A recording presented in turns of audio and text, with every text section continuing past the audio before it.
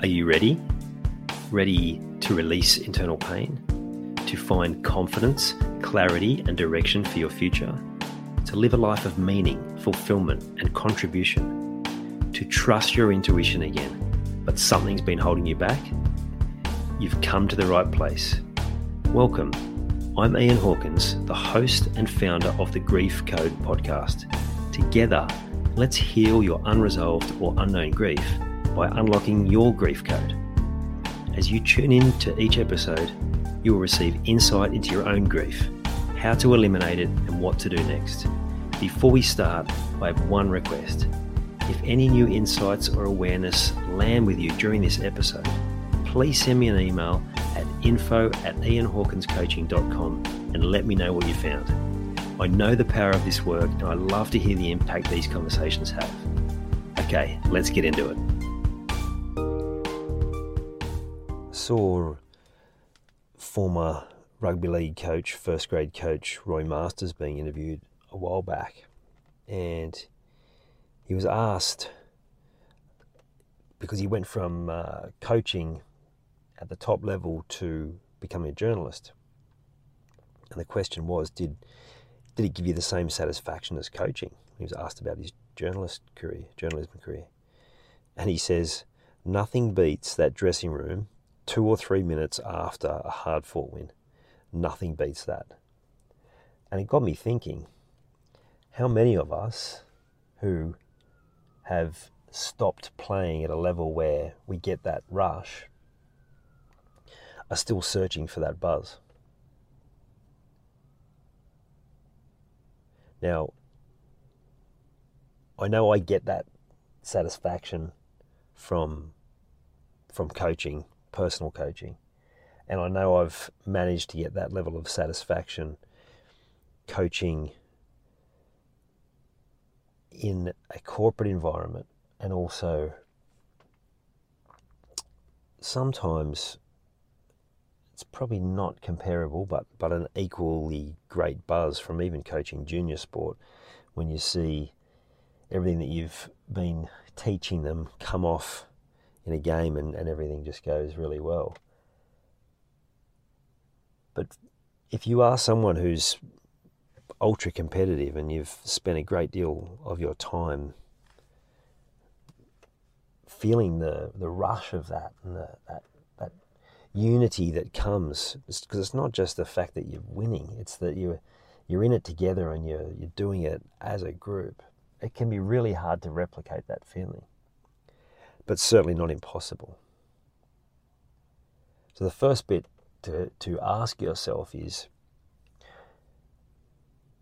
am I trying to fill my life up with something else to try and replicate that buzz, that rush? Now, a mate of mine is a very successful gambler, and he's just an absolute genius at crunching the numbers. Now, there are different times now where he doesn't have to work, and he doesn't, because he's so good at it. What I do know, that at times he does also know that there is a certain rush that comes from it that would remind him, we haven't spoken directly about this, but would remind him of his younger days playing high-level football. So you can channel that energy, but if you're chasing something just to fill a void for something that you experienced, then you're actually going to spend a lot of your energy, and you're going to end up going in directions and following things that are going to bring you to dead ends, or have you feeling like you're never quite there for the rest of your life, unless you can actually channel it into something with a bit more focus, a bit more intent, a lot more structure, and have something that actually gives you that fulfillment. Now, given that as we get older, There are certain elements that just we can't replicate. But it doesn't mean we can't replicate the same great feeling that comes from that. Now, I'm not saying that that Roy wasn't in the right place with his journalism, because he clearly was. But it doesn't mean that you can't find it in other parts of your world. And so part of it is looking back over your journey and starting to identify where that sort of buzz showed up naturally. And it usually shows up when you are doing different things for other people that perhaps you needed but didn't get. When you have had that pain of not having a need met, you know exactly what someone else is going through. Not in the detail, and you don't know exactly how they're feeling, but you know the sort of situation they'll be in, the sort of feelings that they'll be going through, and the sort of obstacles and challenges.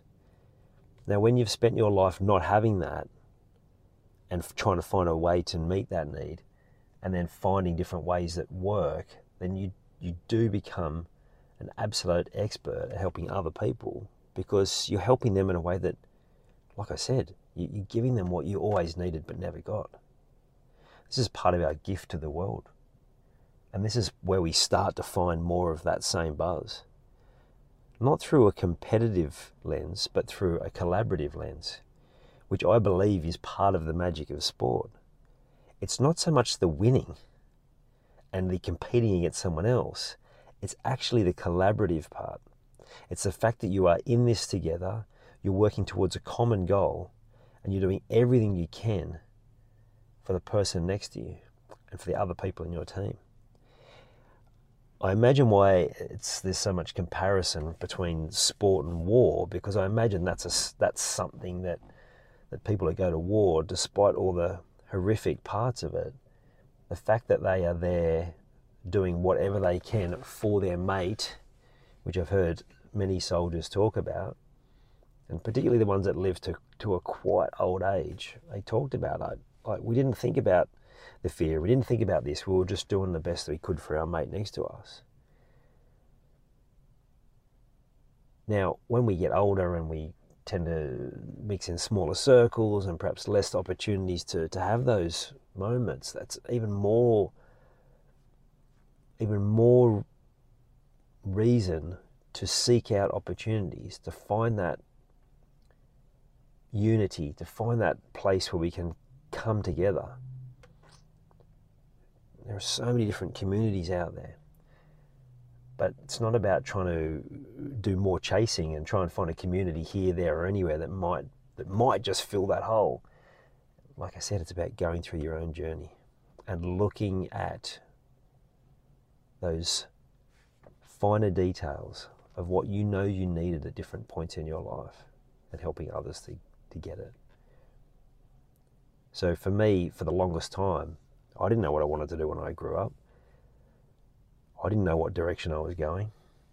And I used to joke with people till I got into my mid to late 30s. So like, once I know what I want to do when I grow up, I'll let you know.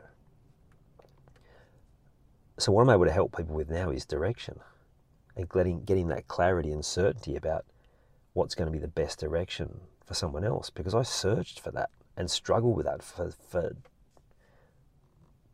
most of my life.